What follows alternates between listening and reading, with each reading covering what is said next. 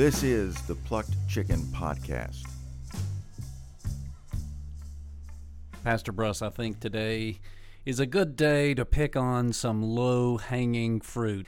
You know, it's very interesting how just really within my lifetime, the story of David and Goliath has taken on a whole new meaning.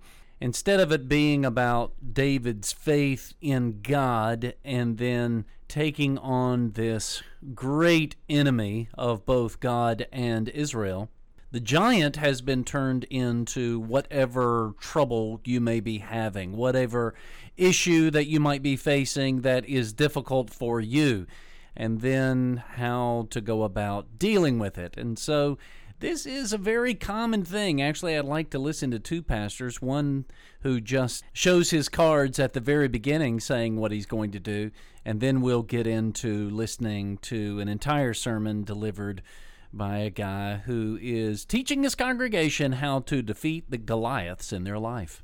I've tried to look at this passage kind of from a different angle, and this is maybe more the traditional way that we look at this particular passage, and that's what I want to talk to you about today, is how to kill a giant. A giant is anything in your life that kind of dominates you or dominates your thinking, or you look at this situation and you say, man, I could not overcome this, or I could not get the victory over this. And really what this passage lines up for us at the end of this passage is how to kill a giant. So all of us deal with giants. All of us deal with issues. Maybe your giant deals somewhat with relational. Maybe your giant is tied to money. Maybe it's tied to your health. I don't know what your giant is. I don't know what it is in your life that looks unconquerable, or there's no way that I can get the victory over this. Maybe you have an addiction. Something that you're struggling with that you can't seem to get the victory over. This sermon is for all of us that are dealing with these particular issues. So this strikes me as moralistic therapeutic deism. Yeah, or narcissistic eisegesis. That's a great way to talk about it, right? Everything that was written is written about me. And actually, that's not an incorrect thing in a sense, right?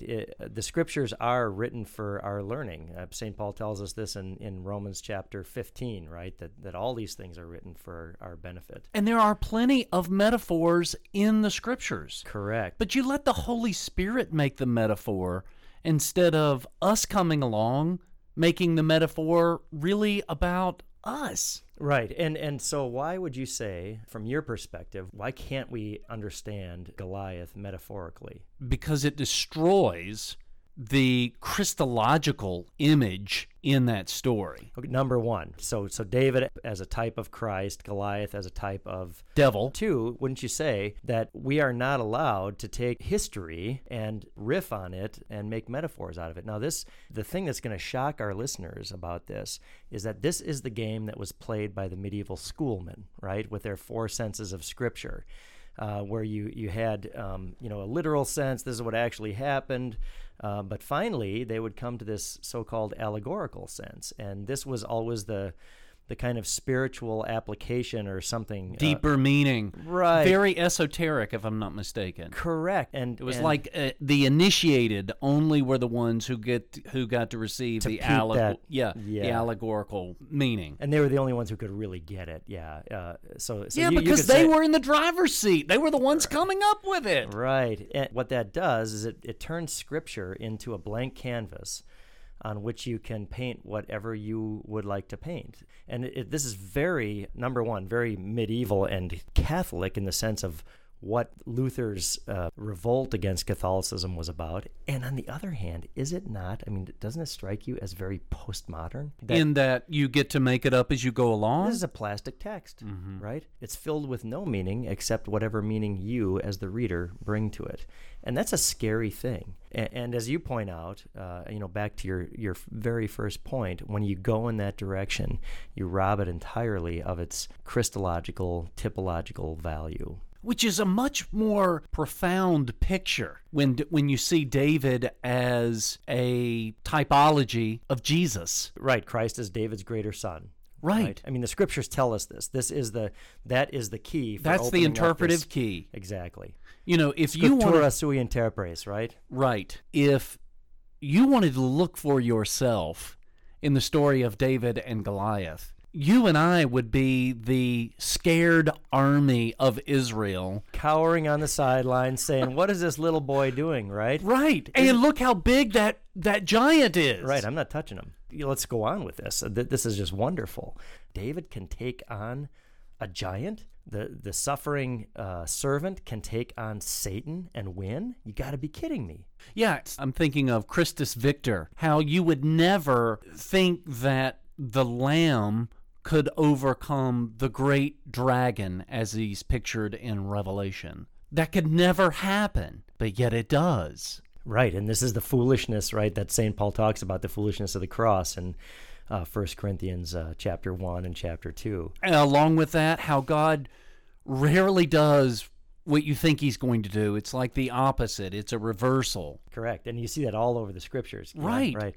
The other thing that gets missed here, just to press your point a little bit further, is who's doing the doing and who's he doing it for. So this is Christus extra nos, Christ outside of us, doing it on the outside of us, for us, pro nobis. All of this is radically against the analogy of the faith as has been confessed by faithful Christians for millennia. What you and I have said in the last just few minutes together, that is such a greater story and a more beautiful picture of the Scriptures and what God has communicated, rather than making it about whatever issues that are difficulties in my life and how to overcome them. Isn't that trivializing to do it that way? To make it about my little pet issues. What, am I going to cut my mother-in-law's head off? Depends on how you like your mother-in-law. No, but if you look at the fact where Genesis 3:15, where you're going to crush his head, right, and David goes and he does just that, but yet I'm supposed to turn around and cut off the head of my credit card bill? Right. That's hanging over me? Isn't that? It cheapens what the Lord says. And it fails to reckon with the true enemy of all Christians, which is Satan. Well, I just wanted to show you how this is a very common interpretation of David and Goliath. I mean, it preaches well, you know. I mean, what is the line for the newspaper? If it bleeds, it leads. I mean, this leads, as opposed to what you and I have been talking about. Because it's felt needs, right? Correct. Right. And you know, the confessions talk about this, that the depth of human sin is so great that it cannot be known unless it's revealed to us by the Scriptures and by the Holy Spirit. Specifically by the law, wouldn't you say? Through the law. Mm-hmm. Through the law. It simply cannot be revealed. And you got to read Romans chapter 7 to understand the pickle that every single person in the world is in. That is our enemy. And it's at the behest of Satan, who is the great deceiver. And so to me, right, I mean, your mother-in-law does not bring about your death and your eternal death. Your credit card bill does not bring about your death and your eternal death. Sin does. And this is what Christ came into the world to deal with. Well, we're going to listen to another pastor who... Oh, great. Unfortunately, it doesn't get much better. Actually, it gets, in my opinion, a little bit more confusing. We've talked about the ways in which pastors manipulate people, most times like unwittingly. This guy, you'll sense he's wanting to get the congregation to agree with him. And so you think this is more intentional manipulation or something like that? I don't know, but see if you can pick up on it. I will. Just so grateful. I'm just so humbled and thankful for what God's doing in our midst. And I mean, I believe that. I that's not just pastor speak. I really believe God's up to something special in your life and in our church and in our city. Come on, if you're willing to believe that with me, come on, let me hear from you. God's doing something. God's doing something. I'm just so grateful. Turn in your Bibles, if you have it, to 1 Samuel 17. Turn or click over to 1 Samuel 17. And I'm going to pick up in this passage, David and Goliath. Come on, who's familiar with the story of David and Goliath? And we're going to have it's kind of going to be like some old-fashioned Sunday school up in here this morning. Just kind of go through a Bible story and then just see what God has to speak to you and me. Amen? Amen, Pastor Bruce? I really do not enjoy that. Is it like evangelical pastor throat clearing? Is that what that is, basically? Exactly. Don't know what it else is. to say, so I'm just going to punctuate it with this amen. That's silliness. But what he was saying before that about something about how we're going to read the scriptures, and if I'm not mistaken, I mean, kudos to this pastor for reading. I mean, he will read a large chunk, whereas today's pastor doesn't do that. He'll summarize it. So he's going to read a large chunk of scripture, but then he said something about, then we'll see what God wants to say to us? Right, isn't that strange? So as if what God wants to say to us is different from what we're reading in the scriptures. Right, and see, this is what we've talked about before, in that for the evangelical, you remember that picture I sent you last week of the church oh, yes. in town? Yeah. Yep. That was in town. Yep. That said, Holy Spirit, you're welcome here. Right. And so the idea is, that we've talked about before, is how the Holy Spirit is divorced from both Word of God and sacrament. And sermon. Right, and sermon. Do you hear that? I totally detected it as if something there are two parallel things happening. One is that the inscripturated Word of God is being read, but then God's going to talk at some sort of different level. And yeah, I totally heard it. So I think now he'll get into the text, and so we get to follow along. Okay. And so just bear with me. We're going to read practically the whole story and then just kind of back in. I just believe the Lord's highlighted some things. That's it right there. The highlighted portion is, I mean, look, you don't highlight everything when you're reading. There's just certain points that stand out that you highlight. And so what he's saying, in a sense, maybe I'm wrong, but it's like the highlighted portion is the part that God wants to communicate with you and teach you.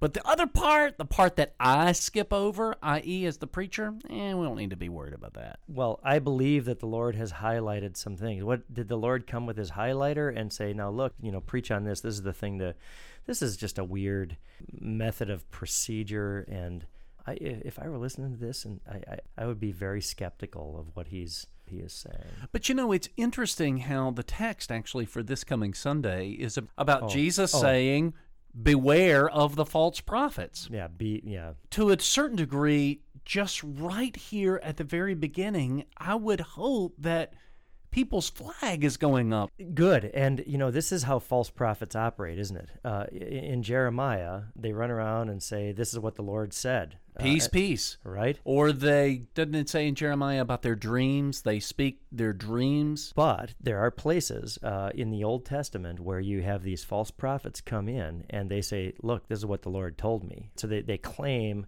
that there's this divine revelation. Now, the problem here is that we've got what the Lord actually did say, the inscripturated Word of God, and now we've got things that the Lord is highlighting for us.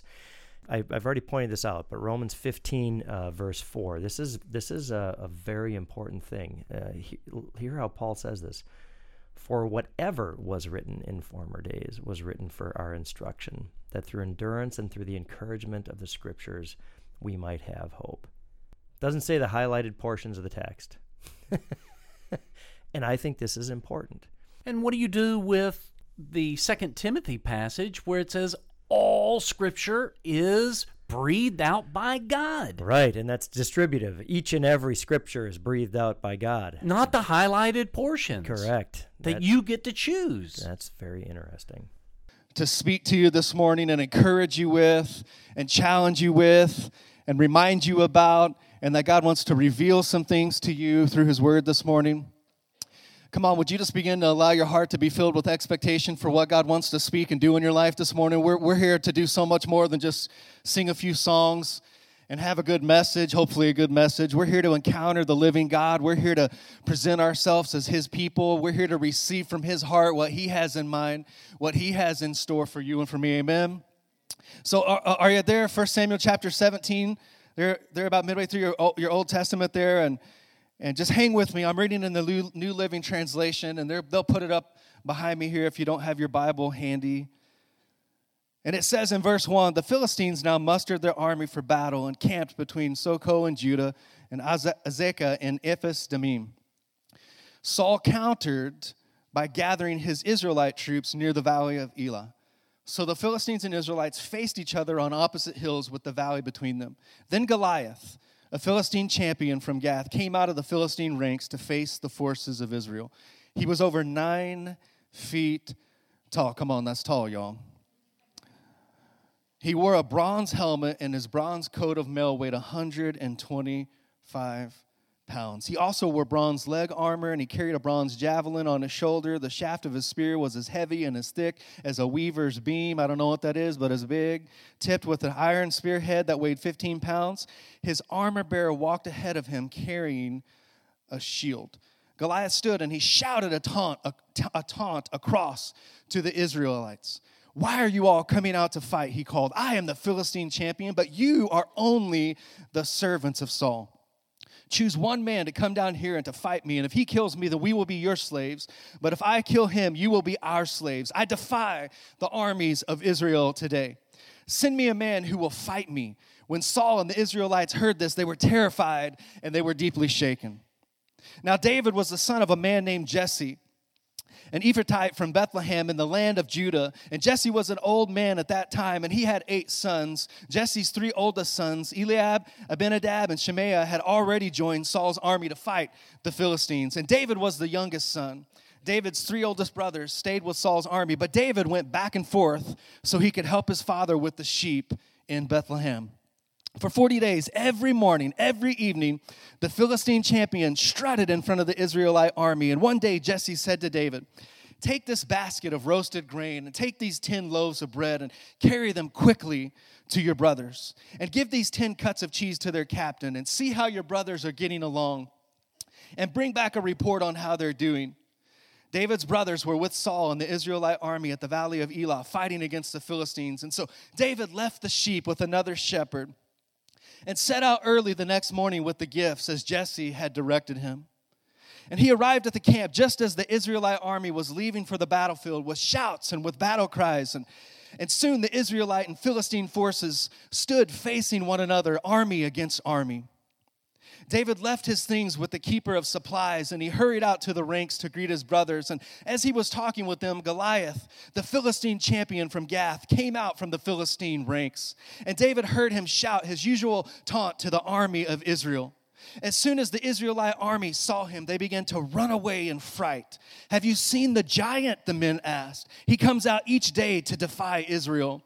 The king has offered a huge reward to anyone who kills him. He will give that man one of his daughters for a wife, and he'll give the man's entire family exemption from paying taxes." And David asked the soldiers standing by, "What will a man get for killing this Philistine and ending his defiance of Israel? Who is this pagan Philistine anyway, that he is allowed to defy the armies of the living God?" And these men gave David the same reply, and they said, "Yes, that is the reward for killing him." But when David's oldest brother Eliab heard David talking to the men, he was angry.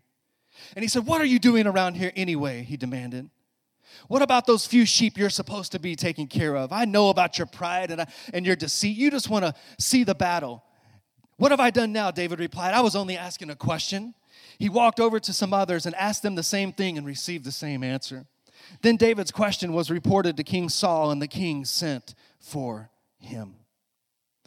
"Don't worry about this Philistine," David told Saul. "I'll go fight him." "Don't be ridiculous," Saul replied. "There's no way you can fight this Philistine and possibly win. You're only a boy, and he's been a man of war since his youth." But David persisted. "I've been taking care of my father's sheep and goats," he said. "And when a lion or a bear comes to steal a lamb from the flock, I go after it with a club and rescue the lamb from its mouth. If the animal turns on me, I catch it by the jaw and I club it to death. I've done this to both lions and to bears, and I'll do it again to this pagan Philistine too. For he has defied the armies of the living God. The Lord who rescued me from the claws of the lion and the bear, will rescue me from this Philistine." And Saul finally consented. "All right, go ahead," he said, "and may the Lord be with you." Then Saul gave David his own armor, a bronze helmet and a coat of mail, and David put it on and strapped a sword over it, took a step or two to see what it was like, for he had never worn such things before. And he said, "I can't go in these things," he protested to Saul. "I'm not used to them." So David took them off again. He picked up 5 smooth stones from a stream, and he put them into his shepherd's bag. Then, armed with only his shepherd's staff and a sling, he started across the valley to fight the Philistine.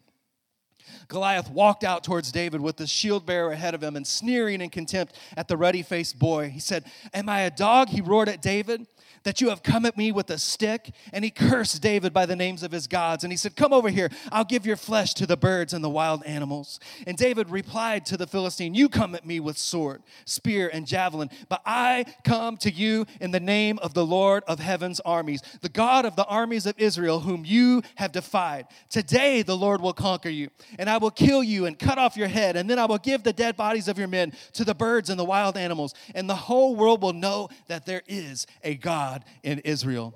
And everyone assembled here will know that the Lord rescues his people, but not with sword and spear. This is the Lord's battle. He will give you to us." As Goliath moved closer to attack, David ran quickly out to meet him.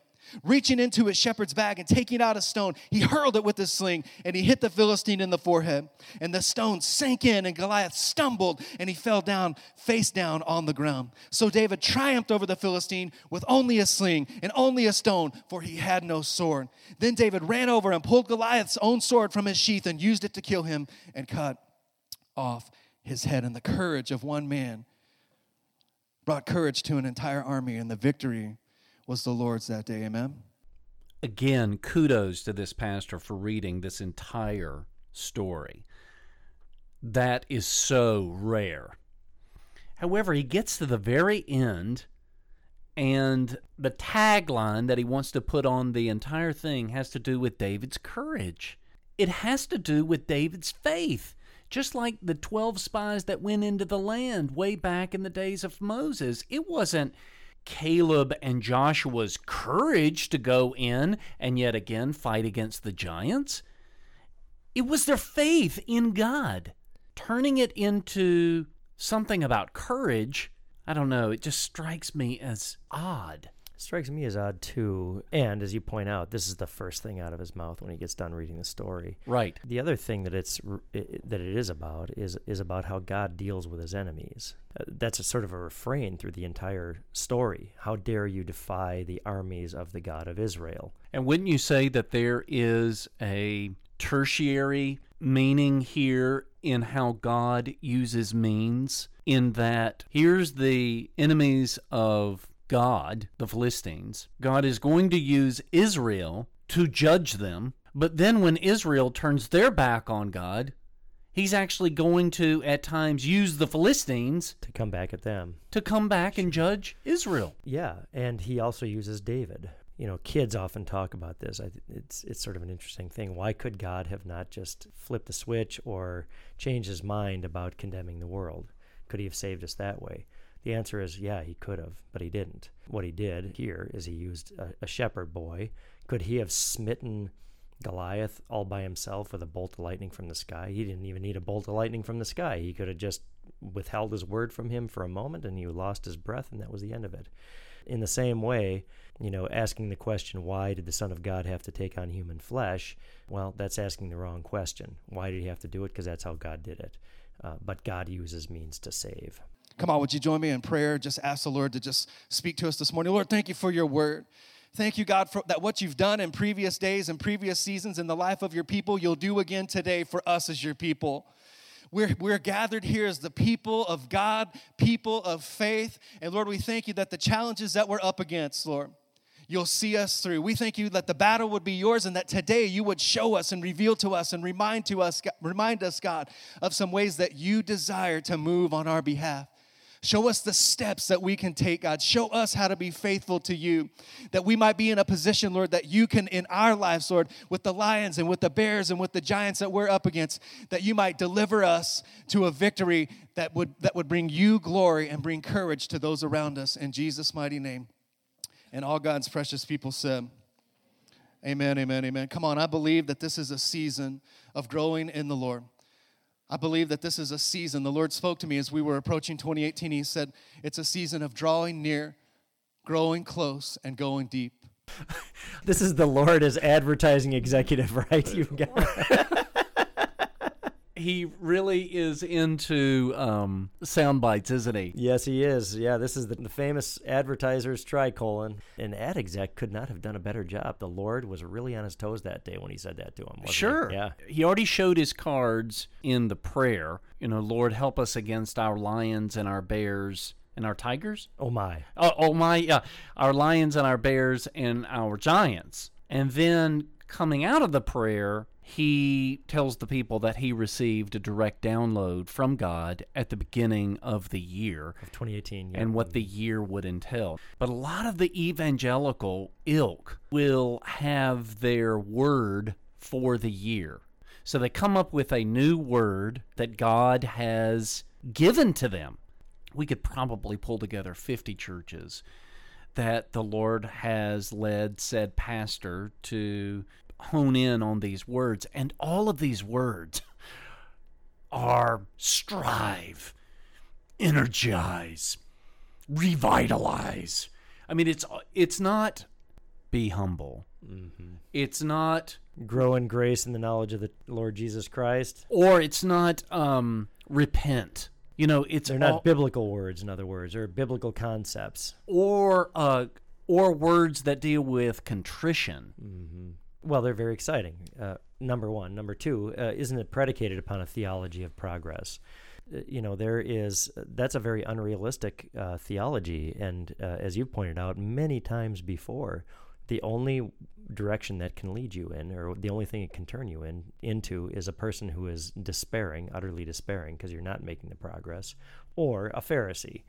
And I rather believe that in most instances it's Pharisaism. Yeah, and you mix law in with gospel, and so the gospel's not a comfort to you anymore. At all. So what do you think about the direct download of this pastor who got this marketable sayings here at the beginning of the year? I've got just a curious question, and maybe you can help me out with this. You said it's pretty pervasive in the evangelical world. It is. Are there books that say that this is how you do it? Well, I am thinking of one. I think the title is called One Word, and it is written by Mike Ashcraft, and he was in Wilmington when I was there. And so not only would he have a word from God for the church, but he would, of course, encourage the people in the congregation to have their own one word. See, yet again... It's kind of like the New Year's resolution for the church, in a sense. Yeah. Right. So we don't deal with God's word. We get, as mystics, we push that aside and look for some other word. And get the direct download, which turns out to be something that simply maps over popular culture and really American culture. If you're saying this is thrive and strive and all this sort of stuff, that's young man, pull yourself up by your own bootstraps kind of talk. And I can see how this would be super appealing to an American audience, right? Who doesn't sort of get teary-eyed at the Star-Spangled Banner and thinking about all the good things that he's doing in America? You know what I'm saying? Yeah, absolutely. Okay. But here's the thing, is it wrong to have a theme for a year or something like that in a congregation? Absolutely not. No. But here's the thing, it's not a direct download from the Lord. Right. And if the idea is to do something like grow deeper in the Word, right, sink yourselves into the Word or whatever it might be, all this is an elaboration and application of the third commandment. Yeah, but they're not going to say, hold it sacred, gladly hear it, and learn it. That's not cool. Well, That's not marketable. You can't put that on a T-shirt. Not like what this guy said that the Lord told him. No, this is way better. This is way better. This could be a company slogan, man. What the Lord told this guy? Yeah, oh yeah. I've only listened to a couple of his sermons, but I'm sure he has dropped this line many, many times. This is the theme driving the whole year. And it's wherever you are, wherever you have been. Listen, if you're here this morning and you're seeking after God, if you're here this morning and you're a relatively new believer, if you've served the Lord for many years, I'm encouraging you today. It's a time of taking steps. It's a time of moving forward. It's a time of drawing near and growing close and going deep in God. It's a time to know. It's a time to trust. It's a time to follow Jesus more than you ever have before. What does this have to do with the text? He spent all this time reading the text. We were very grateful for it, but now we're going to focus on the church's annual slogan here, right? I guess. Yeah. Is it because he's not prepared? And he's looking for filler? Looking for filler, that could be, or it's just, there's a preoccupation with the annual theme. I'm not sure what it is, what's driving this, but here's the thing. All of these things are, in a sense, good things. We might not say them the exact same way that he is, but does one not want a better understanding of the Lord and his works and his ways and his word? I would hope. Absolutely, right? I don't understand why this year is the year, or right now is the time. It's always the time. It's a time to be in the Word of God and in the presence of God and gathered with the people of God in such a way that we become more aware of, and not just aware of, but convinced of our identity and our authority in Christ Jesus. Listen, let me just encourage you with something this morning. I believe that God's called every one of us to be giant killers for the kingdom of Jesus Christ. Well, there it is, out in the open. And Pastor Bruss, he believes it. He believes it.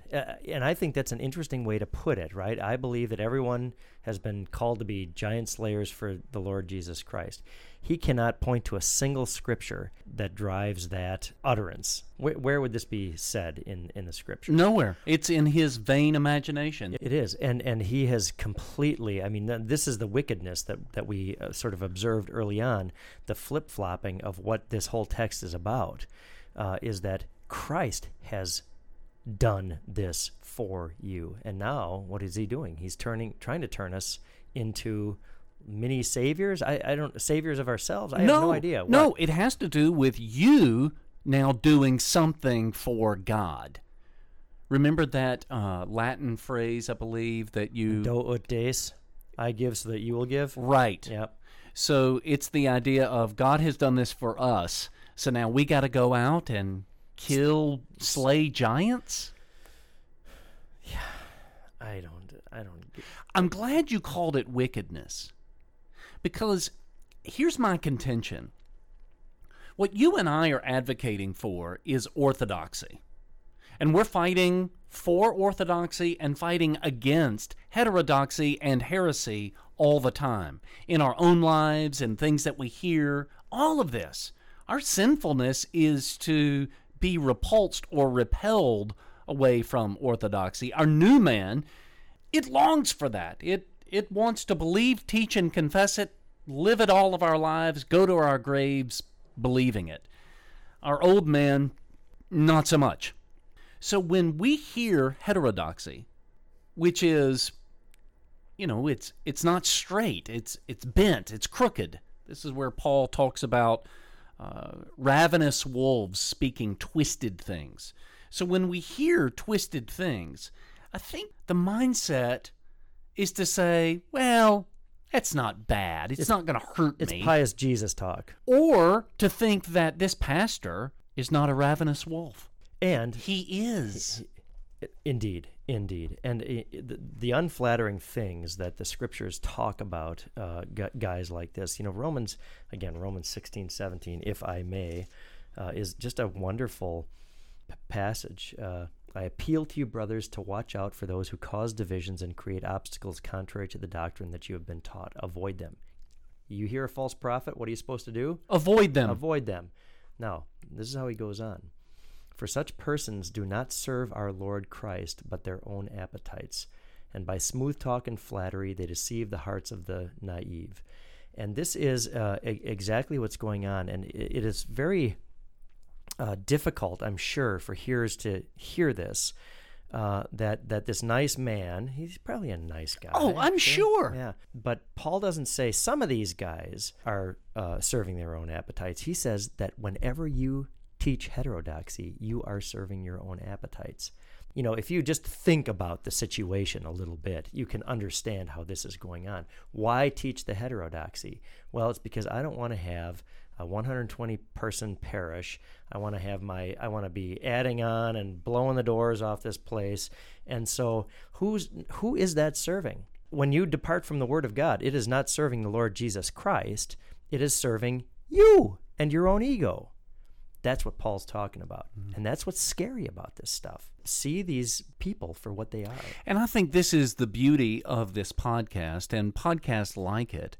Not that we're saying that this pastor wears combat boots and his mama looks funny.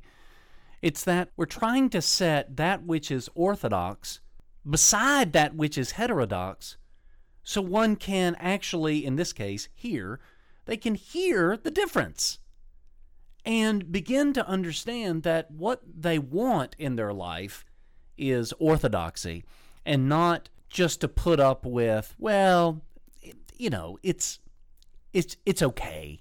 Even though it's bent, I'll live with it. Right. This is a point that I've been thinking about for the sermon this Sunday. We spend more time analyzing, critiquing, and evaluating the straightness of the lumber that we will use for our projects more than what is actually taught, examining, critiquing, being judgmental, so to speak, right, of what is taught.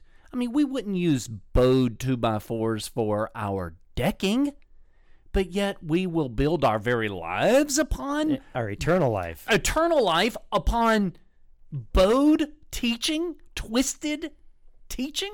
It's the old Adam. It's the old Adam. All of this stuff tickles the ears of the old Adam, and he loves it. I mean, what does the old Adam want more than anything? He wants to stand before God and say, "Hey, Lord, look what I've done for you, right? Let me in." Whereas, and he must be slain. This is what must happen through God's law, and he must be shown that he is completely incapable of this sort of stuff. And so it feeds the old Adam, and for that reason, it is very, very wicked. It gives the old Adam the upper hand. And, Luther points this out so often. You hear it in the Heidelberg Theses, and you hear it elsewhere, that what appears to be the most righteous and godly kind of thing is actually the most demonic kind of thing.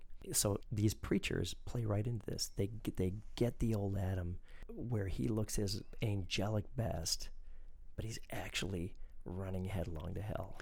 This is so interesting when you put what you just said into the context of eschatology.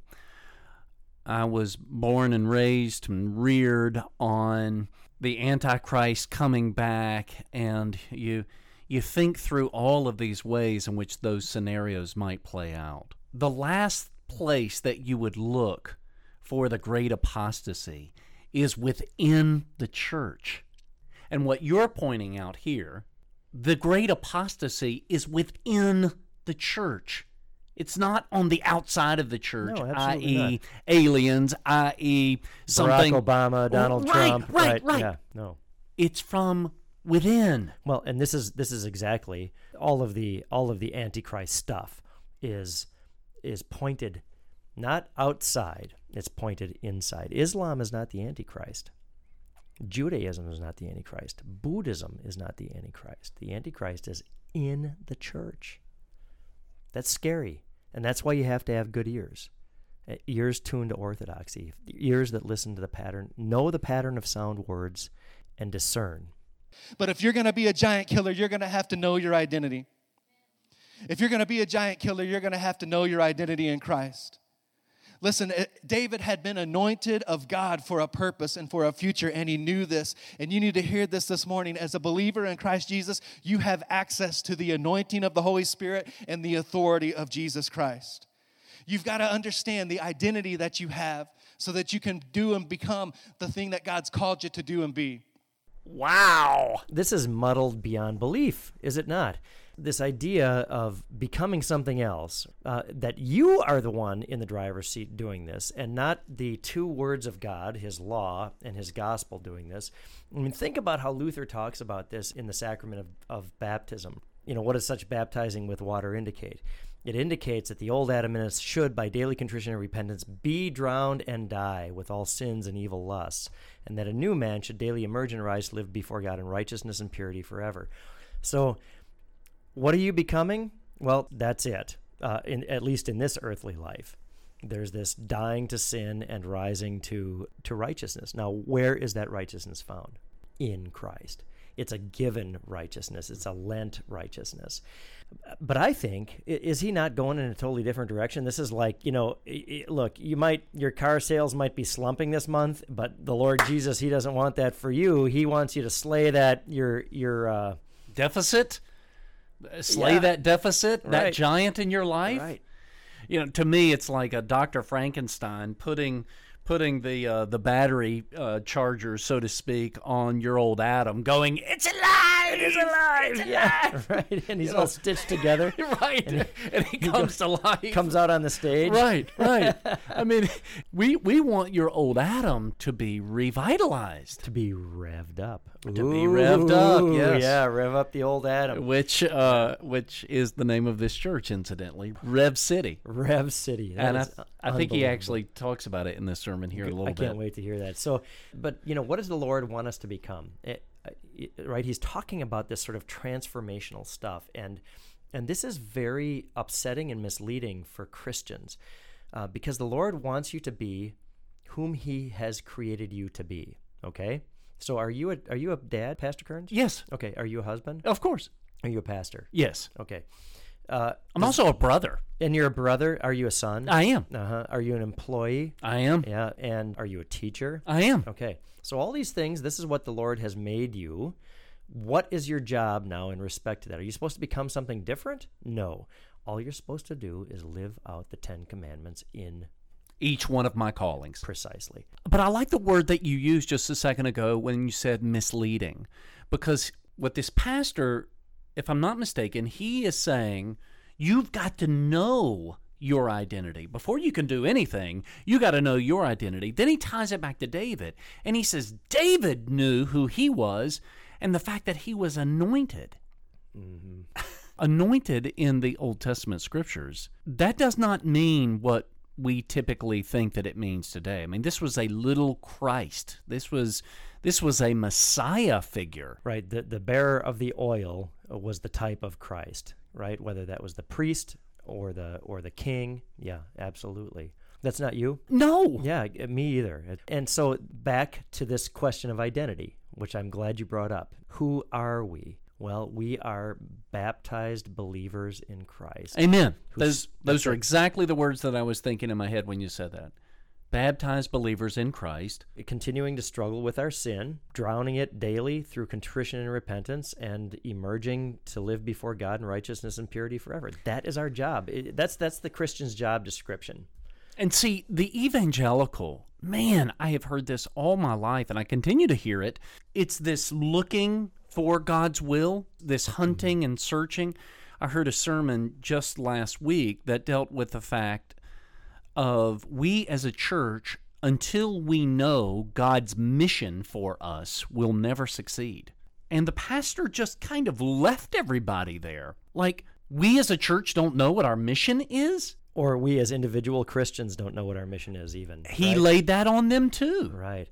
What a burden to carry. Exactly. That was what I was thinking. You are crushing these people. Because they've got to find it. They got to find it. Right. Yep. And he doesn't tell them where to look. He tells them, as we've talked earlier, about setting aside your Bible and praying and asking God to tell you. So the biblical answer to this question, right, of what should I do, is both more difficult on the one hand and simpler on the other hand. Now, I'm going to start with a simple thing. The simple thing is, we just talked about it. Figure out where God placed you, live your life according to the 10 Commandments. Okay, here's where the difficulty comes. You think there must be something more. But that goes back to the old Adam again, wanting something more. Exactly. It goes back to the old Adam wanting something more, and it goes back to his lack of satisfaction with what the Lord has given. So when this pastor comes up and says God wants more for you, man, the old Adam again, it's alive, it's alive. Right. It just comes to life because it wants He's that. got the battery charger connected to his nipples. Is that what he's doing? Exactly. Right. But again, in theological circles, or at least in Lutheran circles, this is a theology of glory. It totally is a theology of glory. It's a theology of sight, because I can sort of make my 10 steps of things I got to do better, knock them off, and there I can say, the Lord's, I'm progressing against what the Lord wants me to do. And in regard to sight, every one of these pastors who's this hip, cool guy will always say, well, look at our church. We started with nothing, and now look at us. We are like the cat's meow. We're going to take over the world. We have satellite campuses here, here, here, and here. This is what God has for you. Right. Can't you just look around and see? See how successful this has been. Yeah. So when you live by faith in the Word of God, you don't see how living a life according to the 10 Commandments in the vocations the Lord has given you is a blessing to you or anybody else. You take it on faith. And why? Because the Lord said it. Not in some direct download, but in his holy scriptures, the only place where we can actually find what God wants us to know. Christians struggle with this all the time, and I would say maybe American Christians more than others, because we've got this striver mentality, haven't we, in our culture? Well, on top of that, we're absolutely addicted to celebrity. So we see the celebrities in the world, and then we think, well, if I add a little bit of God to my life, then I can just be as influential or as famous as fill in the blank. Speaking of celebrity and influential, this authority stuff that he was talking about. What? I mean, that you have authority? Yeah, what is this? Well, this is going to get into his Pentecostal leanings where you'll hear it in just a moment, and I'm sure it's in other sermons, probably not as much as in this one. But I am glad that we are talking a little bit about vocation, because if I'm not mistaken, he is going to bring up the vocation of being a father, and you're going to hear the confusion in it. Interesting. If you don't know who you are in God, you'll never become it. You have access to the anointing of the Holy Spirit and the authority and the victory and the power of Jesus. Listen, Romans 8:15 says this, "You've not received a spirit that makes you fearful slaves. Instead, you received God's Spirit when he adopted you as his own children. And now we call him Abba, Father." Listen, I don't know what's been spoken over your life, and I don't know how much you're aware of or convinced of your identity in Christ. But I'm here to remind you this morning, I'm here to encourage you this morning that if you have called and put your faith upon the Lord Jesus Christ, you are sons and daughters. You're no longer slaves, that Scripture says. You're now friends of God. Come on, you're not the last, you're the first and not the last. According to God's word, you're the head and you're not the tail. Come on, you're blessed in the city, you're blessed in the country. Come on, where are my country folks at? Come on, you're blessed in your coming, you're blessed in your going. You're an overcomer and you're a conqueror, and not just a conqueror, God's word said. That wasn't a strong enough way to say it. You're more than a conqueror. That is just a mouthful of ridiculous stuff. It is, but Pastor Bruss, all those little slogans are all preached by Joel Osteen. This is all Pentecostal pablum. Mm-hmm. I mean, I don't even know where to start on this, right? You're not the last, you're the first. Well, doesn't the Lord Jesus tell us precisely the opposite? That he who would be first must be last? That you are the servant and not the master? And Don't get biblical on us, Pastor Bruss. Let's just stay in the stream, right, where you're the head and not the tail. Where does that come from? And isn't that a scary thing? Ephesians chapter 5. I am the tail. I'm the body of Christ. I'm his little pinky, or maybe the hangnail. That's what I am. That's all I am. He is the head. This is just insane stuff that is abiblical, anti-biblical, and fed entirely by American bootstrap theology, I would say. Would you? Mm-hmm. Come on, some of you need to get in touch and become aware, be reminded of your identity in Christ, the anointing and the authority that you have access to in his name. Come on, you say, Pastor T, that's just rah-rah coach stuff, you know. Well, guilty as charged. Come on, what else do you want me to be as your pastor but someone that's encouraging you to discover and become all that God's made possible for you as a disciple and as a believer? Well, there you have it, folks. He is a cheerleader, and that's pretty much all you're going to be hearing from something like this. I think it's interesting that he's going to get into the office of the ministry here and talk about the pastoral role. And you'll hear that it is so confusing. I mean, again, this thing started off with, let's read the text. Yeah, where are we even? Text is gone. That's long gone. Yeah. So, Pastor Kearns, what would if you wanted to say pastoral role, what is a Lutheran pastor's role? A Lutheran pastor's role is to give the goods. I knew that's exactly what you were going to say. Okay, so what are the goods? The goods are God's word, his sacraments. It is the giving of the gifts. And what do those gifts have? What do they come with? I mean, this is the important thing. They come with the forgiveness of sins, life, and salvation. This is what the Lord wants for us. And he is allowing us to touch holy things, but not keep them to ourselves. we give these holy things away And for this guy, in his stead and by his command.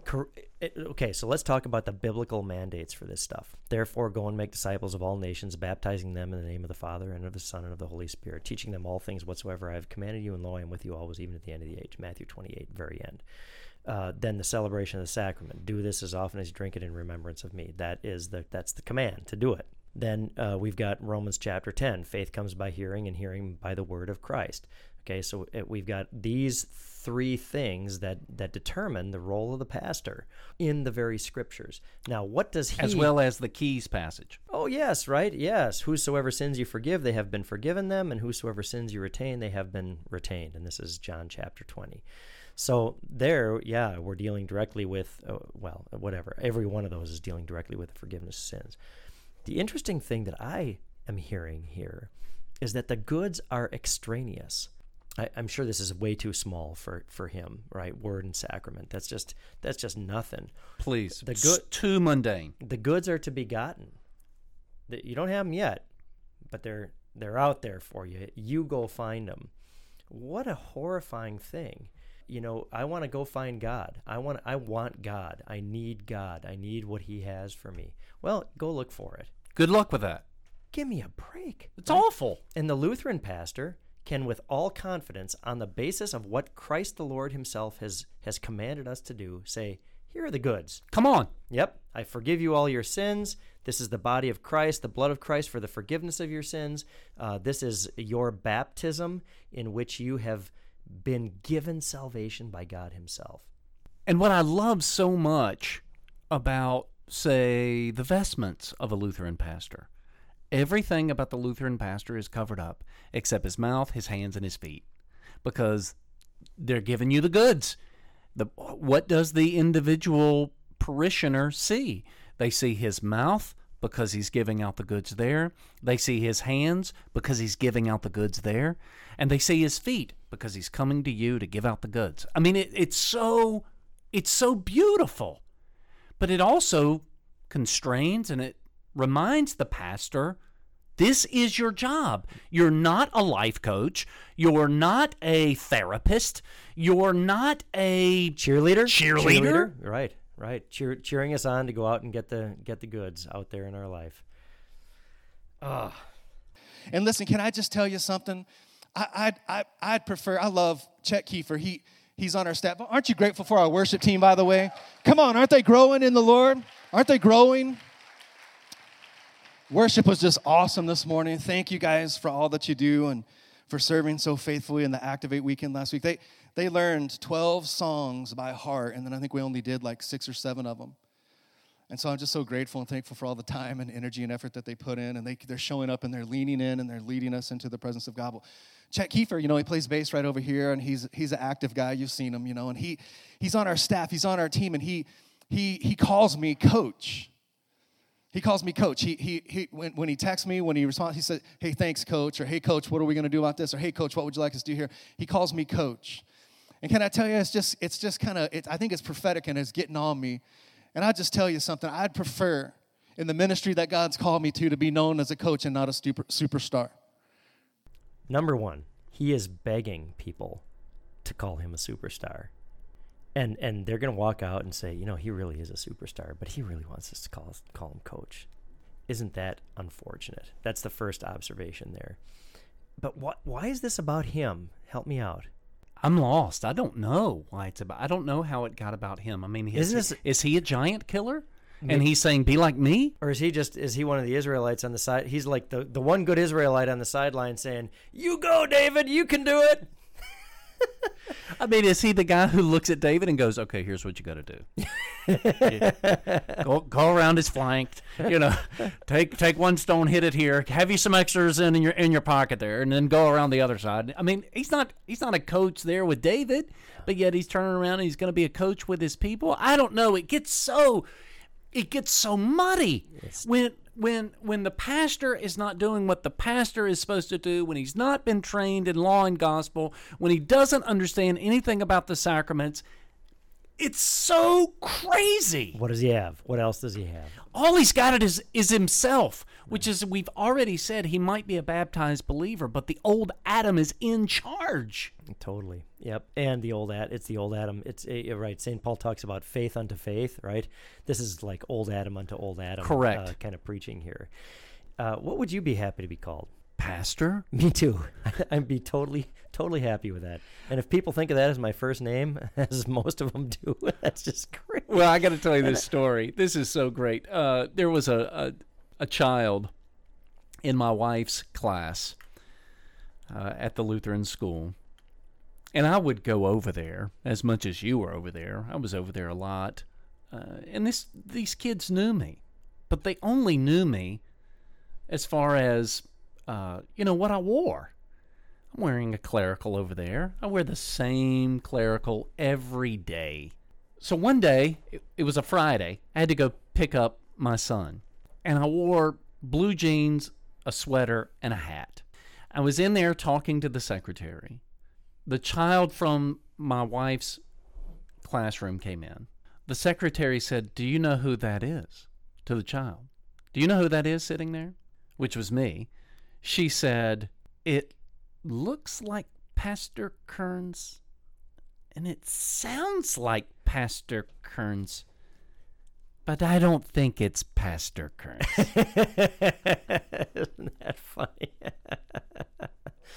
But doesn't that help people understand how much the role of the Lutheran pastor is to beat down the person? This isn't about our personality. It's about delivering the goods that Christ wants us to give. And so you show up dressed always to indicate this is what Christ has called me to do, deliver the goods. Need the forgiveness of your sins? I got it. And I will speak it to you because Christ wants me to. Well, this pastor is going to, I think... Coach. This coach! No, superstar. No, coach. I'm so confused. He's going to continue with this for a few moments. Because if I'm a coach, then we're all getting better. If I'm a coach, then I'm helping you discover the destiny that you have in God. If I'm a coach, I'm encouraging you to overcome the challenges and the obstacles and the resistance that you're currently up against to become who God's called you to be. If I'm a coach, then we're all in the game. If I'm a coach, we're all discovering and fulfilling our potential. How many of you believe we're better together when we're standing together as a team? Listen, I'm in it to win it, and we're going to win as a team. So listen, in this adventure of faith, there are some obstacles that you can expect. There's some resistance you can expect. And I want to tell you this morning, you can expect a battle over your identity. You can expect a battle over your identity. Who you are and who God's made possible for you to become in God, there will be a battle that rages over that thing. Listen, you see it all around the world today.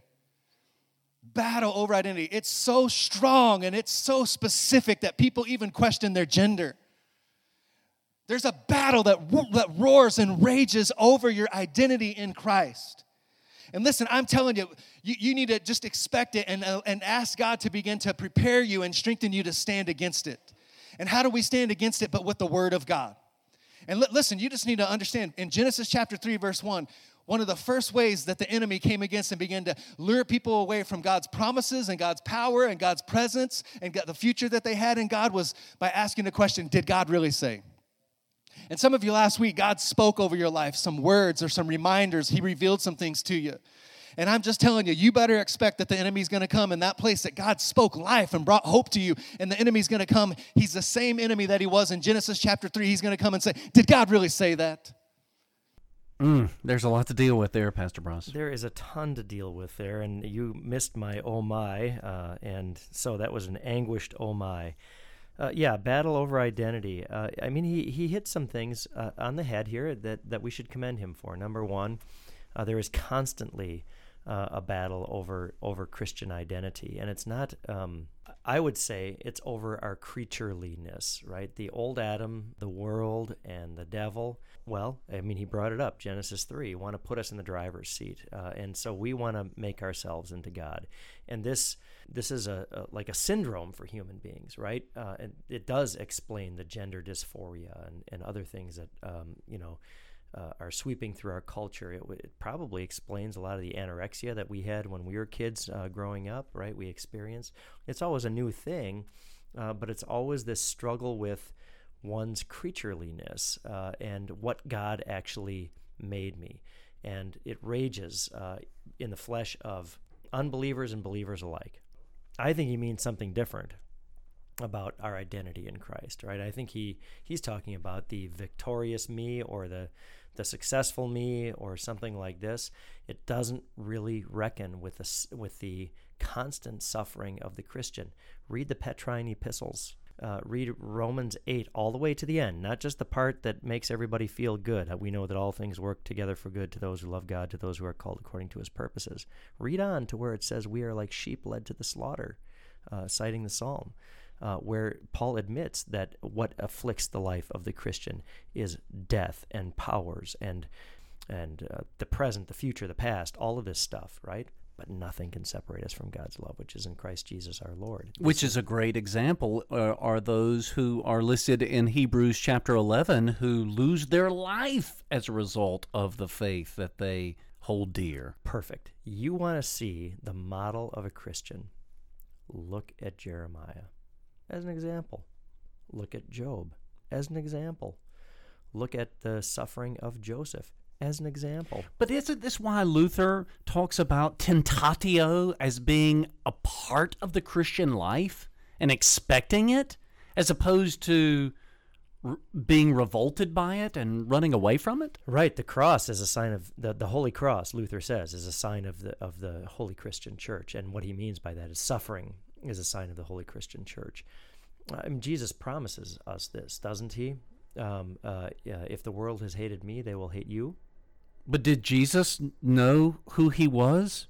His identity was in question, I think. Yeah. You think? Yeah. Was he anointed? He wasn't anointed with the Spirit. I mean, when we talk about our identity in Christ, I think for the Lutheran, it is such a beautiful thing to know that we are in Christ because of what God has done to and for us. Through the cross and through the means that he's used to distribute that, right? I mean, think of all the awesome passages in the scriptures about baptism, right? Do you not know that as many of you as have been baptized into Christ have put on Christ Jesus? You are wrapped in the robe of his righteousness. Right. This is what most evangelicals don't understand. They understand the portions of Paul's letters that speak about being in Christ, but they don't recognize that baptism, that's what that is. That's synonymous with your baptism. You are in Christ because of the baptism. That's what gets you there and keeps you there, in fact. And it's this stream that runs through your life rather than a puddle in the rearview mirror 40 miles back on the highway. The other thing that he's talked about is this God revealing things to you over the past week. So well, it's more direct downloads. Yeah. I mean, just as he got one, everybody else has one because he's a good coach. Well, I guess I didn't listen to the sermon from the week prior. Maybe there was clearly there was an emphasis laid upon that there. So God spoke to you there, and now the devil this week has come to you and said, these things aren't true. You can't be the car salesman you think you're going to be. Right. Here's what I find amazing. As we pointed out earlier, where in the Bible does it say that we're supposed to be giant killers? And then he says Wait, here... is that what the sermon is about? We clearly have gotten off the rails here. But he just said the devil is the same today as he was back then, and he says, did God really say? Okay, he's right on there. He's right on. So do we apply that same technique to what he's already said? Did God really say that we're supposed to be giant killers? Well, he didn't say that. Correct. I love that. That is the point here, isn't it? And this is the point of this whole podcast: is what did God actually say? Did he reveal things to you in your sleep, in your dreams, or whatever else? Or do you know what God intends for you based upon his written, inscripturated word? If you know it from there, you got it. If you don't, you don't. And you see how crazy this is? He gives a valid argument but then doesn't use that same argumentation Against with his own rhetoric. Right, that's really interesting, and he does. That is a very valid argument, and the devil is always doing that. He's always suppressing God's word. Does God really mean what he said, and can God really do what he promised that he'll do? There's going to be an attack on your identity. You better just come to expect it. He'll attack you in your in an area and cause you to try to think that you're insignificant. Can God really use you? Can God really use you? Turn back to 1 Kings chapter 19. Because I can just feel it as a preacher when I'm preaching and I'm declaring and I'm proclaiming the promises of God. I can even feel the weight of the attack of the enemy over your identity in Christ. Sometimes when I'm promising those things, I'm declaring that's the very word of God. That's not Pastor T's idea, that you're the first and not the last, that you're the head and not the tail, that you're a son and a daughter. You're no longer a slave but a friend of God. That you're an overcomer and a conqueror, or not just a conqueror, but more than a conqueror. I can feel some of you check out because you just can't relate. I can feel some of you. It's just like you're talking about someone else, but you can't be talking about me because, Pastor T, if you knew what I had done, if you knew what I had said, if you knew where I was even last night, if you knew where my mind was right now, if you knew those things about me, that couldn't be true about me. And I'm telling you this morning that that's a lie from the pit of hell, that you are all those things and then some. Because the blood of Jesus is more powerful than any of those things. Listen, there's nothing that you could tell me. There's no misstep. There's no sin. There's nothing that you could tell me about your past or present that I would not remain convinced that God has a good future for you, because the blood of Jesus is stronger and more powerful than any of those things.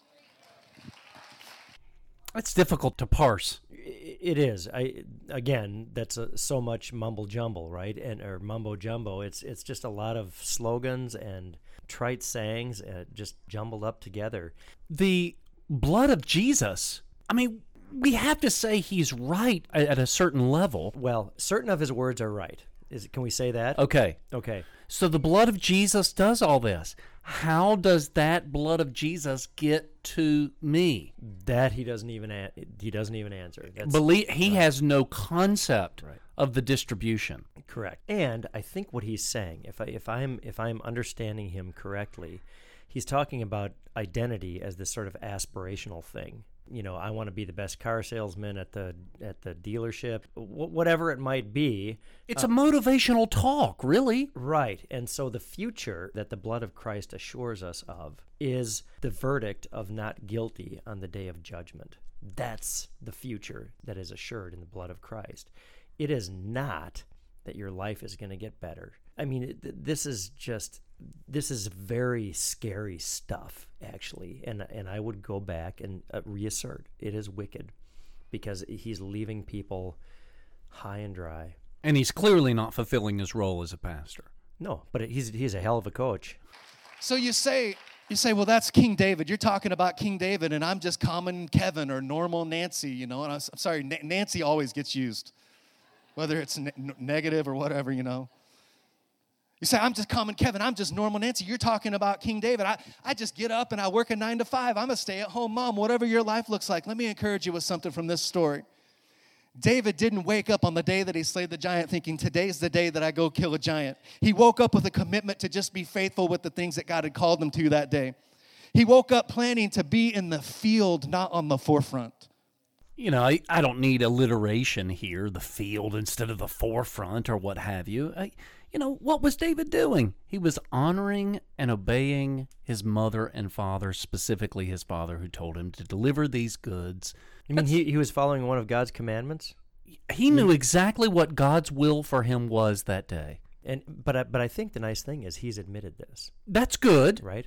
He has admitted this. Now, if David had gone up to Goliath and sort of stumbled into the arena where Goliath was and been crushed by Goliath, would David still be a hero of the faith? What's the answer? It would be yes. Absolutely yes. Because he was the one who said, how dare this guy blaspheme the God of Israel. Right.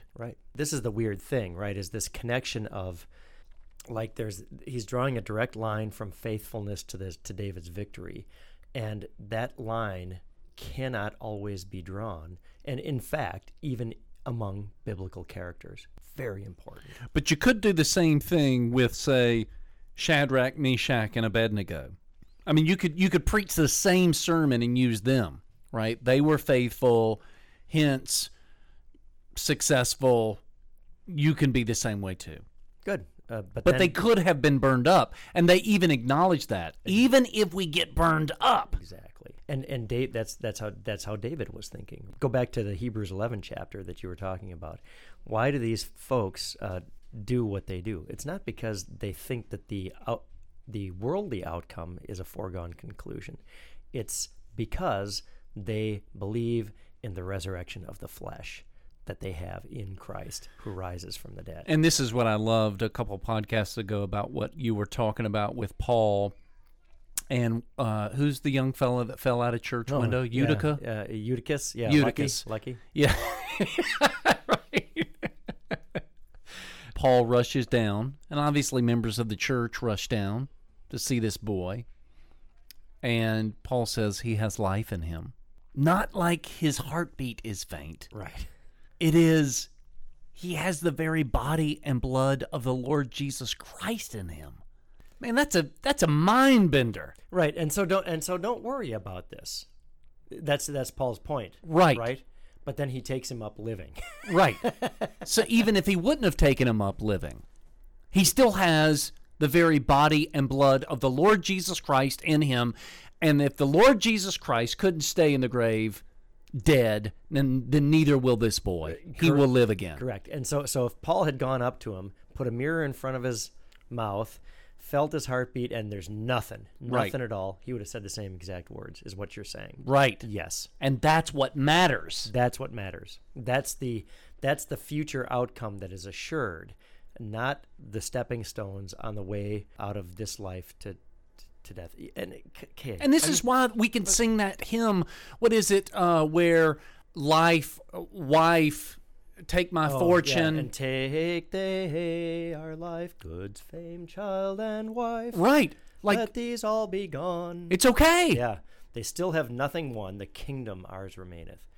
And he knew something. He understood that the pathway to the new and the next and the more, he had been anointed. He knew some things that God was calling him to and was preparing him for. But he understood that the pathway to connect to the new, the next, and the more of God was faithfulness with the now of God. With the normal things of life, with the things that some people describe as common, how he walked those out before God and before others was paramount to his connection to God's destiny in his life. And so I don't care what you do and who you are or where you work or what your life looks like. It might be that you might think it's common, but I'm telling you, you're called to an extraordinary life in God. How would this message go over in the nursing home with our shut-ins? You are called to an extraordinary life in God. That would be fantastic. They would love that. They'd be envisioning leaping out of their chairs. But here's the thing. He is, in a sense, he is right. David can connect his boldness toward Goliath, in a sense, to his anointing as king of Israel. The prophet of God, by the revelation of God, anointed David king of Israel. He is the future king of Israel. No doubt. No. Even though he is anointed, yet not reigning. Correct. I mean, this is a special instance. How did this go for the guys in the sideline watching this thing? They don't have the anointing of David. They are not destined to be the king of Israel. What he's saying here does not answer their quandary of what am I supposed to be doing 10 years from now. Am I right about this? You follow what I'm saying? But they know exactly what they should be doing 10 years from now, and it's following God's 10 commandments wherever God has placed them. You don't look convinced. What this guy is doing, what Pastor T is doing. Coach T, Pastor Russ. All right, Mr. T. What Mr. T is doing is he is saying that we can extrapolate from David's life, where it was clearly revealed to him that he was going to be the king of Israel and that he was already anointed, right? We can extrapolate from that the Lord has got great things in mind for our own life. Right. But here's my point. That sermon you could not apply to the guys on the sideline with Goliath. They did not have that anointing. They did not. And God had not destined them for royal greatness. So what are they supposed to do? Well, they simply follow the 10 Commandments. That's what God wants them to do. That's my point. Got it. And I just want to encourage you with some things, because I have a dream for my life and for this church, and I have a dream for your life and for your future and for your marriage and for your family, because I know what God thinks about you and I know what he's made possible for you. But we can't get too caught up in this big picture, long-term dream that we miss the fact that the connection to that dream is just the next step. That we get so preoccupied with seeing God do something someday that we fail to realize that God wants to do something in your life today. Pastor Bruss, what does God want to do in the life of these people who have come to church today? He wants to forgive their sins for the sake of Christ through the mouth of his pastor. And he's not doing it. Or he's being prevented from doing it by the pastor himself. David got up that morning, and the assignment for his day was tending some sheep. And then his dad came and he said, "Hey, I want you to run an errand." Come on, his brother even said, "Don't you have a few sheep to watch over?" It was nothing special. It wasn't this massive ranch or anything prominent. It could seem trivial. It could seem mundane. But he got up and he was understanding that that him being faithful to walk out the things that God had already put in his hand was preparing him for the giants that he was going to slay. He understood this. Listen, God birthed this church in the 1970s in a movement called the Jesus Movement. And it's something that the Lord began to speak to me as we were praying and seeking the Lord for that in that season of God calling us to step out in faith, to the faith that it was going to take to embrace a new name for this church. And he began to speak to me and said, this church started in a movement, and I'm renaming a movement. And I think it's so amazing that God renamed us as a verb. That's tough. I mean, think about other verbs you could possibly use to name it. He renamed us as a verb rev. He's calling us to be active. Listen, here's what I'm saying. God birthed this church in a movement, and he's called us to a movement. But a movement is not one moment in time. A movement is a series of moments interconnected to one another. You need to hear me in this. Faithfulness with what God's doing today. Some of you have thought, well, someday I'll do something. Someday God will move. Someday. And I'm telling you that today is the day of victory for you. And it comes by embracing the God in the midst of the normal and common and mundane moments and saying, God, those things that you've given me, I'm not going to take it for granted. I'm going to look and I'm going to watch and I'm going to expect you to move in those moments and move in those places and to even use me to introduce you into those places. Are you there? I asked you to turn to 1 Kings chapter 19.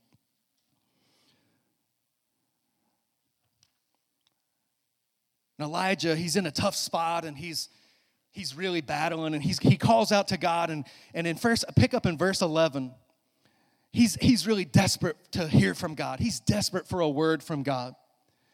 And in verse 11 in 1 Kings 19, it says this, "Go out and stand before me on the mountain," the Lord told him. He's speaking to Elijah. And Elijah stood there, and the Lord passed by, and a mighty windstorm hit the mountain. And it was such a terrible blast that the rocks were torn loose. Come on, that's a windstorm. That's a Texas-sized windstorm right there. Yeah, wind blows in Kansas a little too. But the Lord was not in the wind. And after the wind, there was an earthquake, but the Lord was not in the earthquake. And after the earthquake, there was a fire, but it says the Lord wasn't in the fire. And after the fire, there was the sound of a gentle whisper. And when Elijah heard it, he wrapped his face in his cloak, and he went out and he stood at the entrance of the cave. And a voice said, "What are you doing here, Elijah?" He needed a move of God. He needed a word from God. And it says that there was a wind, and there was an earthquake, and there was a fire. And some might have expected for God to reveal himself in something grandiose and special and majestic. But God wasn't in any of those things. God was in the still moment of the whisper.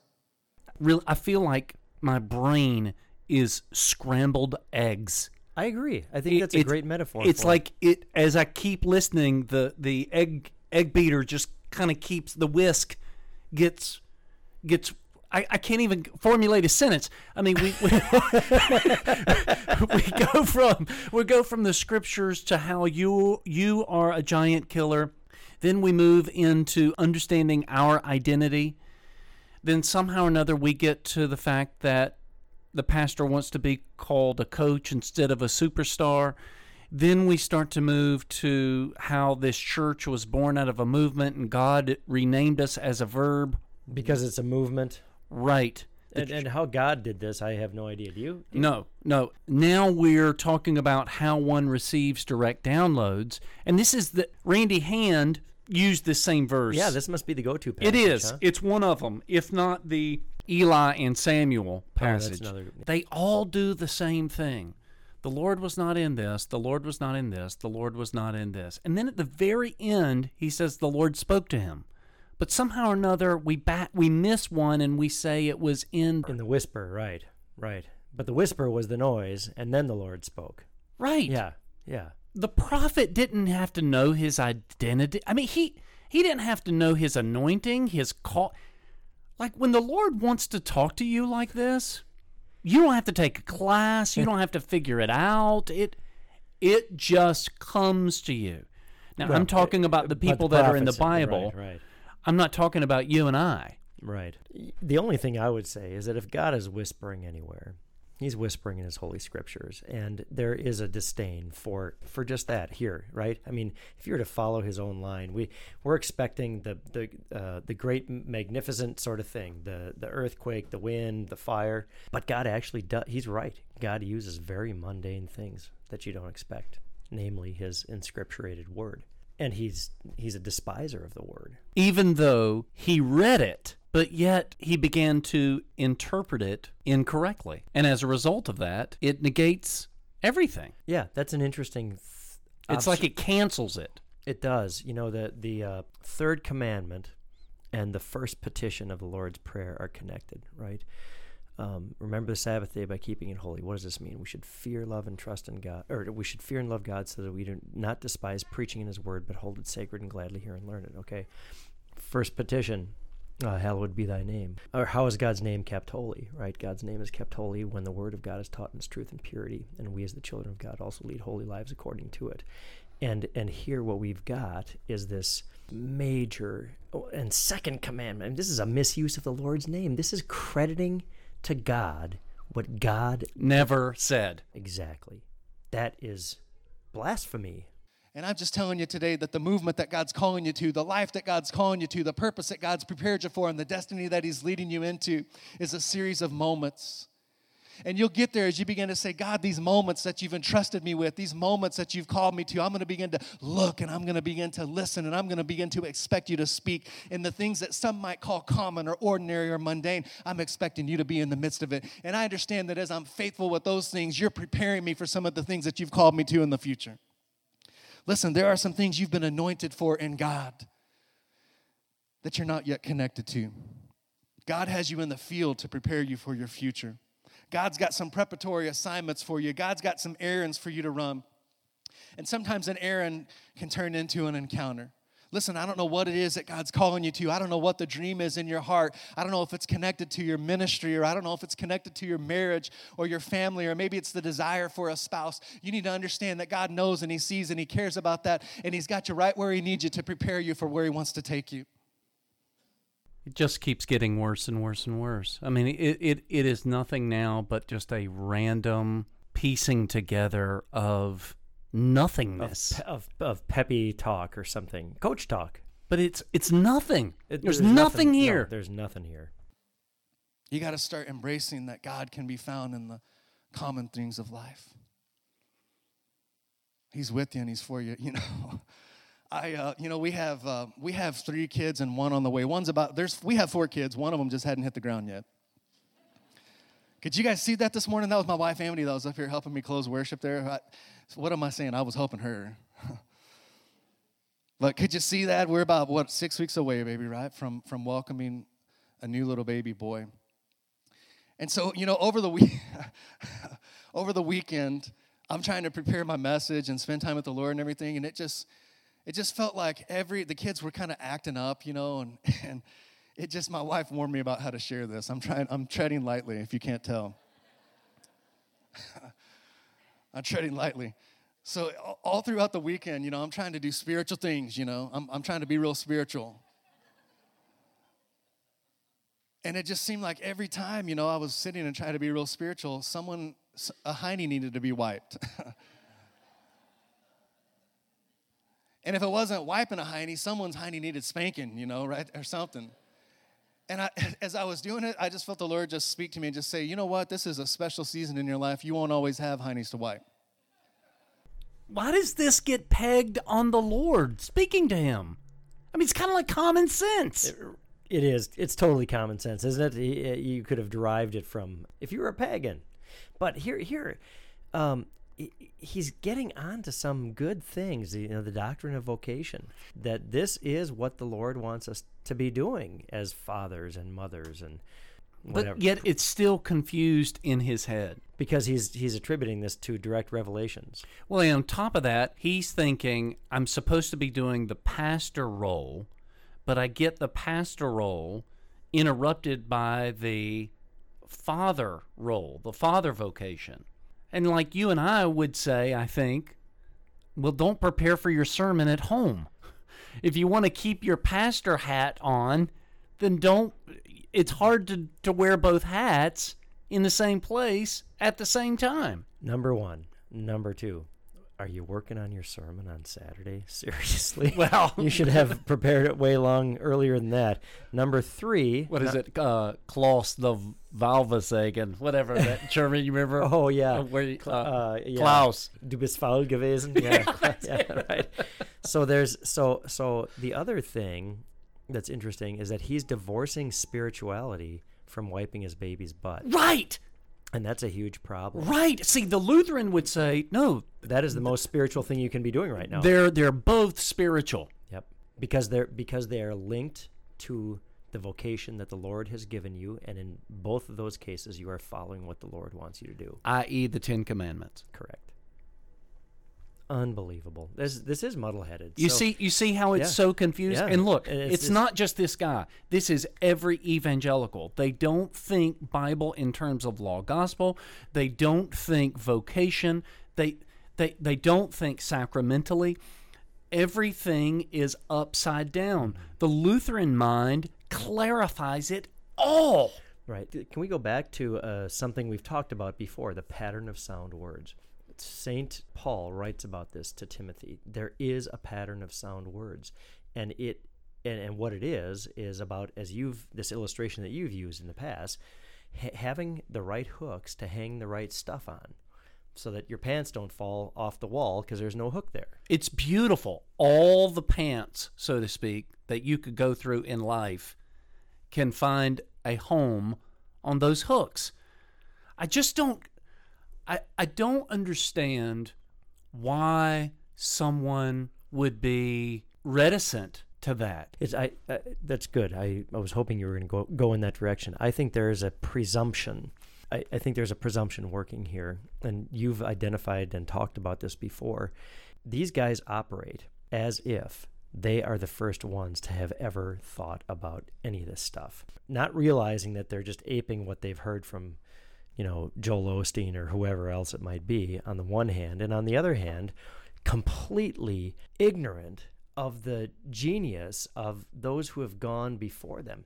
I mean, man, look, I am not a Calvinist, but a dose of Calvin would help this guy tremendously. Sure. A dose of Luther would get him all the way there. A dose of St. Augustine would get him there. But there's this sort of would you call it like a leapfrog kind of thing? Like the gospel leapt from the Great Commission in Matthew 28 right up to 2018 in Lawrence, Kansas at Rev City Church. Well, I wouldn't even say he goes back that far. He already went back as far as he can go back in his own mind when he talked about the Jesus movement. In his mind, That's church history. That's church history. Yeah, right. That's it. That's Yeah. all we got. Right. And it went back to whoever the movers and the shakers were. Donnie Frisbee, I don't know if you've ever heard that name. No. Greg Laurie, I think it's Chuck Smith. That's as far back. Right. And that's a misfortune. And the reason is because over years, what happens is as various heresies arise in the church sharpens its understanding of what the scriptures do and don't say. It's not that they come to new doctrines, it's that they sharpen their understanding of what the doctrine of God already is. And listen, I'm not trying to over-spiritualize it. I'm just telling you what God spoke to my heart. You guys are like, yeah, we know it's not very spiritual. God spoke to my heart, and I felt something shift inside of me. And just that temporary invitation to see it as an inconvenience, I began to see as a privilege and an opportunity, an invitation, really.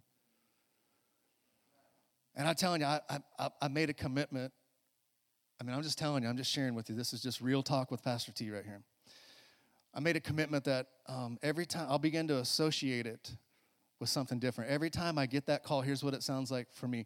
Dad, come wipe me. Or Dad, I'm finished. That I'm going to go over there, and as we're doing that, I'm going to find a way to just speak a blessing over whichever kid that is that needs my attention at that moment. And what happens when he doesn't?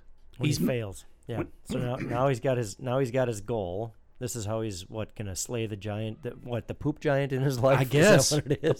The potty giant. Potty giant in his life. Believe me, there was a time when I was sick of giving baths to children. Sick of it. I get it. I didn't stand before a congregation of people and say, every time from here on out, I'm going to give him a blessing. I'm going to give him a blessing. So here's my question in regard to this pastor. Is he sinning if he does not do that? He's already formulated his own man-made law. God didn't tell him to do that. I mean, he just said, love your neighbor. But now he's going to speak a blessing over every time we got to go sit and go pee-pee on the potty. So what happens when he doesn't? Because I can guarantee by the end of the week, he's not going to have done it. I would argue within 24 hours, he's not going to do this. A, is he sinning? B, does everybody in the congregation who has little tykes on little potties, are they supposed to do this too? I think that's the thrust, wouldn't you say? The Lord gave this revelation to him, and so then he's the conduit for everybody else, and they need to do likewise? This is just sort of nonsense stuff. And I still don't know what it deals with slaying giants. Right. Or even what, much less, what it has to do with David and Goliath, which is a type of Christ. Just begin to see, it's just a moment where they've got my attention, and I'm paying attention to what I'm doing. And I'm going to begin to associate that with the opportunity. I'm not going to see it as an inconvenience or an interruption. I'm going to begin to see it as an invitation. What? Wow. What a guy. What? I am a lousy dad. Because you regard it as an inconvenience. Totally. Sure. Yeah. Even going in saying, look, you're 18 years old. Why can't you do this yourself?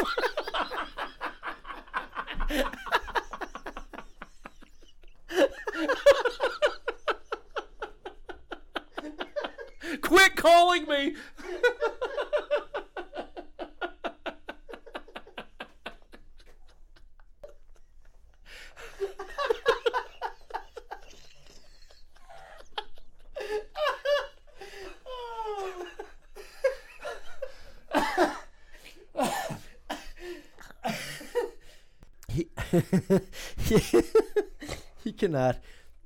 He cannot see the spirituality of wiping his kid's butt. Right. Okay, and so he's got to sacralize it somehow or other by speaking a blessing.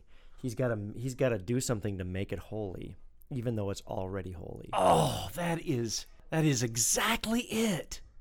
So if the example were washing dishes, every time we wash a particular dish, we're going to pray for somebody? Or remember somebody, or thank the Lord that I have dishes to wash, right? Wow. So it's not good enough just to do the job faithfully. It is, we've got to somehow add this spiritual component. Bathe it in prayer. There's some things in your life that just seem common, seem mundane. You're just going through the motions. It's just stuff you see as opportunity. Listen, those things, oftentimes, they're not interruptions, they're invitations. What if we began to see every moment as an opportunity to introduce the presence of God, the Word of God, the hope of God?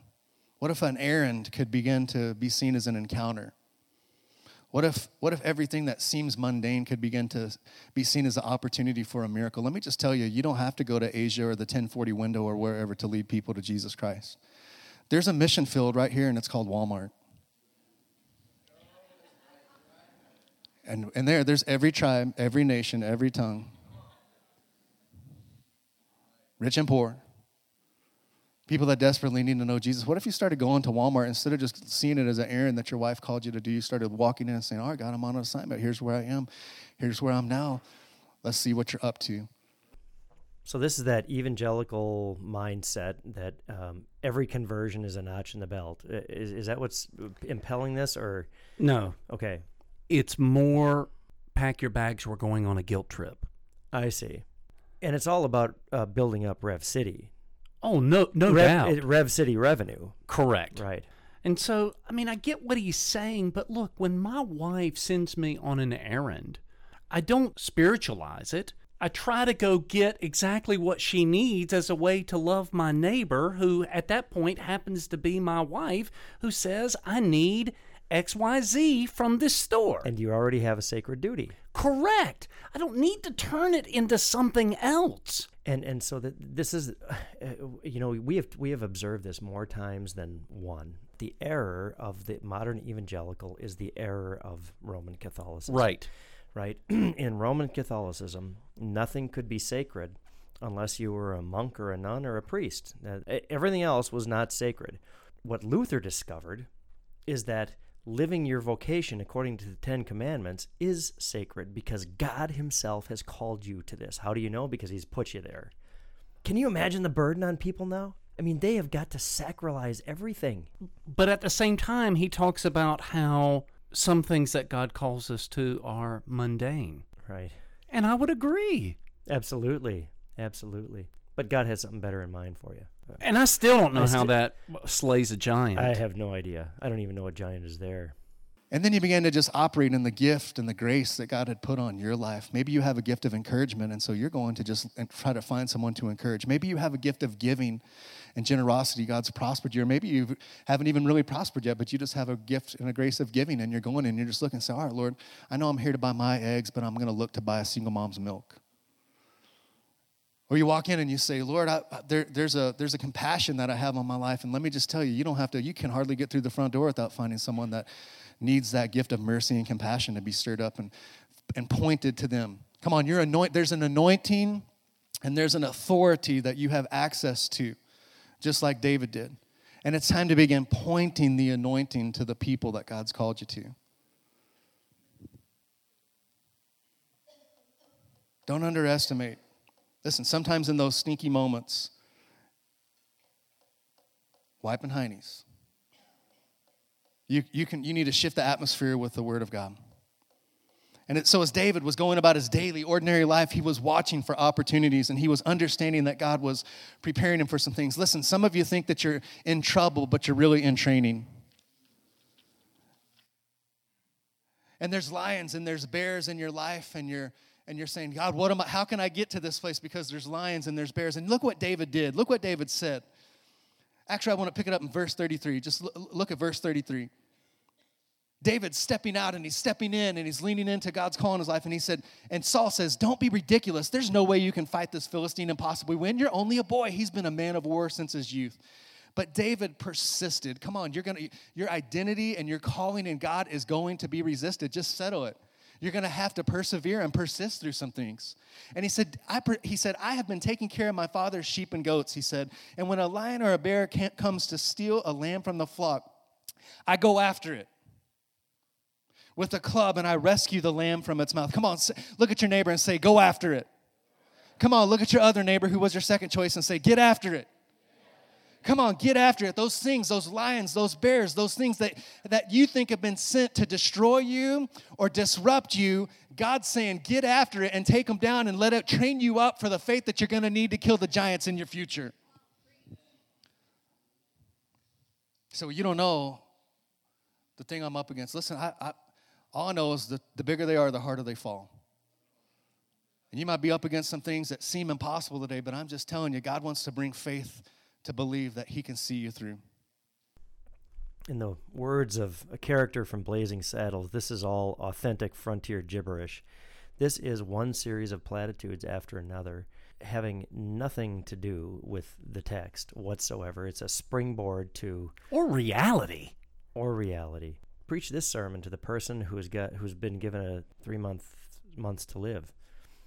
It's just slay that giant. No, or it's just training for what God wants to do with you. You're not in trouble; you're in training. Right. What? This is it's disappointing to say the least. I'm disturbed to think that anyone thinks this is a sermon. Well, Pastor Bruss, this church is only an hour away from us right now. I'm sure there are hundreds and hundreds of people who attend this church, and they love it. Well, we talked about this. The old Adam loves this stuff, right? Well, so it's tickling the old Adam. Okay.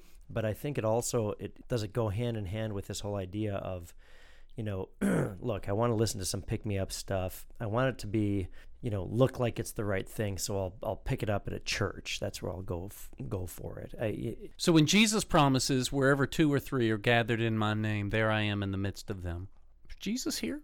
Have you heard of Jesus? Oh, well, we've heard about the blood of Jesus Christ. We did. Yep. But there it was simply it was the wrong thing. It was this thing that allows you to accomplish what you want to accomplish in your life, right? And there was no delivery mechanism, no way to get it, blah, blah, blah. I don't know, man. This is a hard question for me to answer. Can the Lord actually create faith in the midst of so much heresy? Faith, now, what I mean is saving faith in the Lord Jesus Christ. So when Jeroboam in the northern kingdom set up the temple in Dan and Bethel so that people wouldn't go down to the south and be persuaded by Rehoboam and the God of Israel. And pay their tribute there. Was God in the midst of those temples where he set up golden calves? This is a long discussion. Actually, what Luther says about that is that they are worshiping the one true God in the wrong way. Okay, but there's dire consequences for that. Totally. This is a breach against the first table of the law. There were ways in which you moved the ark, and Uzzah thought, well, if I don't want it to fall on the ground, even though it would have been better to fall on the ground. The ground was holier, so to speak, than Uzzah's hands. Correct. And Uzzah met Jehovah Nukem. Yeah. The question is, really, when human beings obfuscate the gospel so much, can the gospel even be heard? Is it possible for the gospel to be heard? I mean, at some point, there's enough hair and mucus and whatever else that goes into my P-trap in my sink that the water gets stopped up. And you got to do something about it. And we all know the way that it's supposed to work, but it's clogged. I mean, I say this out of my concern for these people. I completely hear that. Not in a judgmental state like, oh, it's not there, it's over here. But to say, like, how do you unclog it? Well, they unclog it by going to a Lutheran church is how they unclog it. You're talking about the members of the congregation, the Yes. people of the congregation. Yes, where they can hear the gospel proclaimed in full-throatedly, that Jesus Christ is the propitiation for our sins, not for our sins only, but for the sins of the whole world, and that he wants to come to you right now through his word and sacrament and deliver that forgiveness to you. Remember what God's already done. If he's delivered you from the lion and bear, he'll give you the grace to defeat the giant. Get after it. Go after it. Can I ask the worship team to come up and get ready to help us close this morning? And listen, I want to encourage you in faith. Get after it. What's your lion? Where are your bears in your life? Are the people seriously asking themselves, what are the lions and the bears in my life? If I were sitting in this audience after hearing what I have heard thus far, the bottom line is there are no lions or bears in my life. Literally. Right. I've never come across one. I've never seen one. I would never even say that the things that I'm up against in my life, the quote-unquote things that stress me out, I would never call them a lion. I would never call them a bear. And never slay them, never chase them with a club. I would never read in the scriptures where David is talking about lions and bears that I'll be doggone. You better go out and find your own. Right, and get after them. Get after them in faith, whatever that means. This thing has been metaphorized beyond recognition, the text has. And have you allowed the roaring of the lion and the bear that stands up and raises himself up against you to intimidate you and cause you to shrink back or hold back or give in? Have you allowed those things to cause you to cower in the corner of God's destiny? And today, is it possible that God wants to bring faith where you'll begin to stand up and say, not on my watch. Who is this Philistine that defies the call of God on my life? I'm going to start to get after it. You know, it just hit me.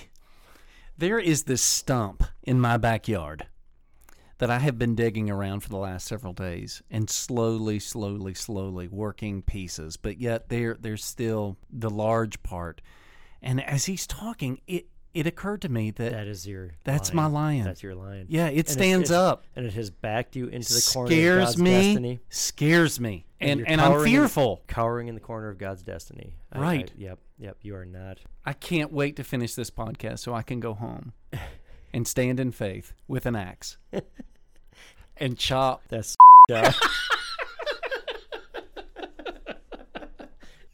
You see, this is described. God's given us some weapons that are of our warfare that are mighty for the pulling down of strongholds, and this right here is described as the sword of the Spirit. And I believe that there's a faith and there's a fresh invitation and revelation that God's bringing to God's people to begin to get after it. Quit letting the enemy dictate things to you. Begin to stand up against it and say, I hear that challenge. I hear that voice. I see that obstacle. I see that lion. I see that bear. But the Word of God says this. Right. No stump formed against me shall prosper. I'm gonna tell that to your stump. To my stump. There you go. Are you familiar with process theology? Well, yeah. But so process theology. Does that fit here? Well, I think it does fit. Okay. And it fits in this way that God becomes the answer to whatever question the human has. In other words, God doesn't supply the answer before the human knows it. God becomes the answer to the question that the human. Does my life have meaning? The answer in process theology is, well, yeah, of course, there's a God who made you. Process theology doesn't start from the divine side. It starts from the human side. And that's heresy. This reminds me very much of that sort of thing, right? Here's my problem.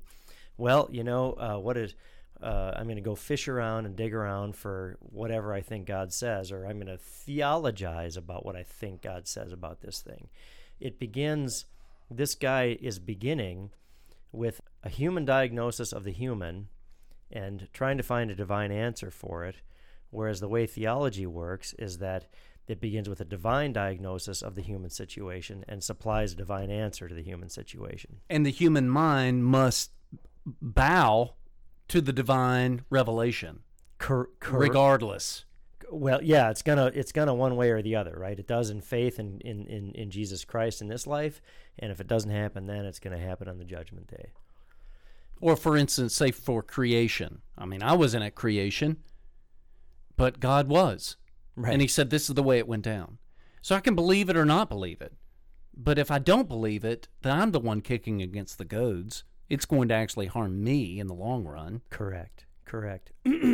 So my point is, I've got to submit to that at some point. Absolutely, and that's the right order. The order that he's posing is that you go out and find whatever your lion or tiger or bear or my is, and then find whatever God's answer is for it. Okay, and so this is yet another reason why this is so dangerous. If I go out and find a answer to this dilemma, what's to stop me from employing Hindu rationale to it or Buddhist rationale to it?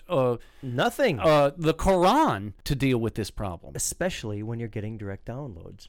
This is really where it's problematic. I just think you're just setting yourself up to be either A, satanically deceived, or, as we've already talked about before with the old Adam, just to be self-deceived. Right.